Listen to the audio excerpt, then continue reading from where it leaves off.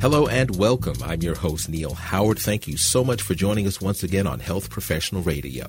You know, for the first time ever in the United States, a 40-year-old transgender woman who was on gender-affirming estrogen therapy for 18 years has just had sperm identified and frozen using a very specialized technique called ESSM. Well, here to talk about this technique is Dr. Michael Werner. He's a board-certified urologist, medical director, and founder of Mays Men's Sexual and Reproductive Health. Welcome to Health Professional Radio, Dr. Michael Werner. Thank you so much for taking the time this evening. Thank you for having me. Well, give us a brief look into your professional background and then tell us what ESSM is and who it benefits. So I am a urologist. I had endless training. So I undergrad at Harvard, medical school, UCSF, then 6 years of urology, then a fellowship in male infertility and male sexual dysfunction.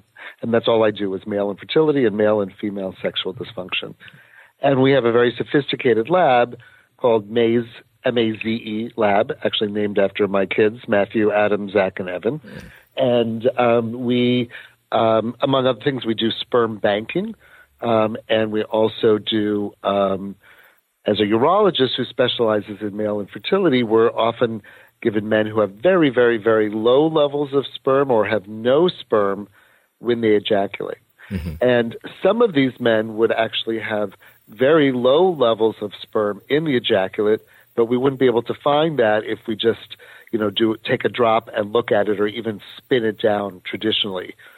So ESSM stands for Extended Sperm Search and Microfreeze, mm-hmm. which is exactly what it really says. Mm-hmm. So the specimen is taken and spun down, but every single drop of it is then looked at. And what makes it different is that if any sperm are found, they are micro-manipulated, just the way they do in an IVF lab to put a sperm into an egg. Mm-hmm. But we pluck up the sperm and we put it in a special container that then can be frozen and thawed, and 90% of them survive the freezing and thaw.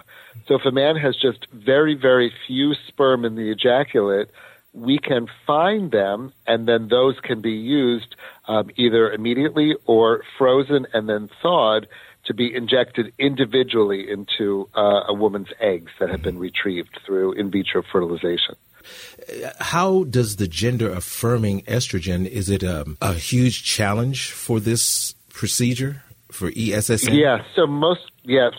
Well, really what it is the challenge for sperm production. Mm-hmm. So if you deprive a man of testosterone mm-hmm. and you give him estrogen, in this case it's a trans woman, but mm-hmm. still with testes, then that shuts down sperm production. Okay. And the longer they're on the hormones, the more unlikely it will be that there'll be any sperm. So before this procedure that we did, as far as we could tell from the literature, the longest that anyone had been treated with hormones, female hormones, and testosterone blocking hormones, and still had sperm was 2 years. And we found sperm after she had been on the hormones for 18 years, literally the day before she was going to have the testes removed, mm-hmm. In a gender-affirming surgery. Mm-hmm. So it means that any of the trans women can at least try to see if we can find sperm in case they do want to be biological parents using their sperm. In this case, the woman is in a relationship with a woman, so in that case they can use her partner's eggs and her sperm, and they can have a biological child that's biologically related to both of them. So it's very cool.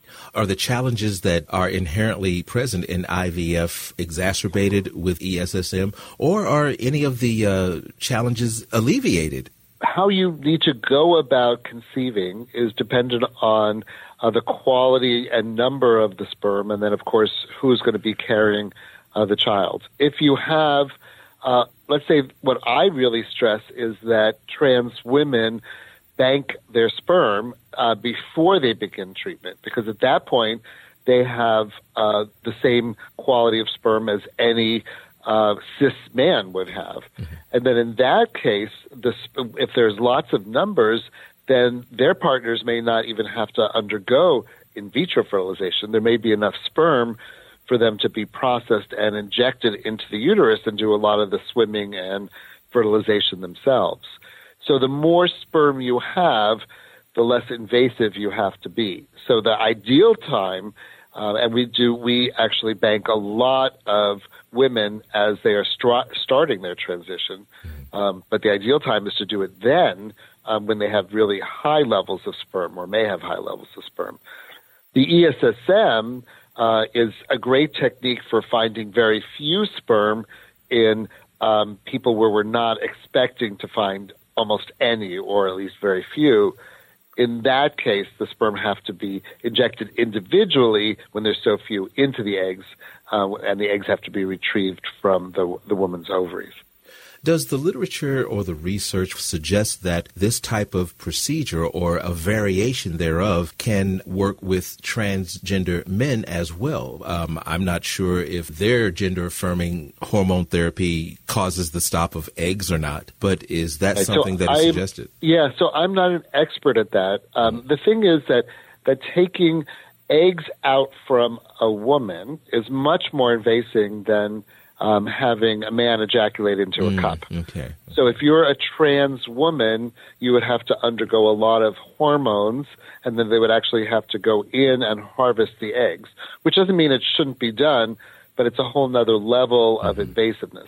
Whereas if we're taking sperm from a trans woman, they're basically just ejaculating into a cup, and we can do that at the very beginning. Okay. Now, obviously, the gender-affirming estrogen therapy, for 18 years is one thing, but what about couples who are dealing with severe male infertility? Are there certain causes of that infertility that are more addressed than others? So what I would say is that ESSM was is most often used with cis men who are trying to get their partners pregnant, who have very, very, very, very, very, very low levels of sperm in the ejaculate. It's called cryptospermia because it's hidden like in a crypt. And so you have and some of those men will have no sperm the day that their partner's eggs are to come back, or when you freeze them, you don't find any sperm. And if you've ever found a sperm on one of these men in any semen analysis, we have a 100% chance of finding sperm when we do the ESSM. I'm sure that may change at some point, but it's a very, very high number. And so that's really when it's, I think, the most useful. Interestingly, 40% of the men who come in with zeros consistently, we are finding some sperm on. And the whole advantage is that this prevents the men from having to undergo an invasive procedure called the testicular sperm extraction, where you go in, open up the scrotum, and then actually looking through all of the tissue, because that is obviously more painful, more expensive, and damages the testes. Give us a website where we can learn more about Maze Men's Health and the developments there. Thank you. So it is Maze Men's Health, MAZE, Men's Health.com or mazelabs.com. And again, the procedure itself, which was developed in Israel, we just are the only ones to have brought it to America, is called Extended Sperm Search and Microfreeze, or ESSM. Michael, it's been a pleasure. Thank you so much for your time. Thank you for having me. I really appreciate it. You've been listening to Health Professional Radio. I'm your host, Neil Howard, in conversation with Dr. Michael Werner. Audio copies of this program are available at hpr.fm and healthprofessionalradio.com.au. You can also subscribe to the podcast on iTunes. Listen in, download at SoundCloud, and be sure and subscribe to our YouTube channel, Health Professional Radio.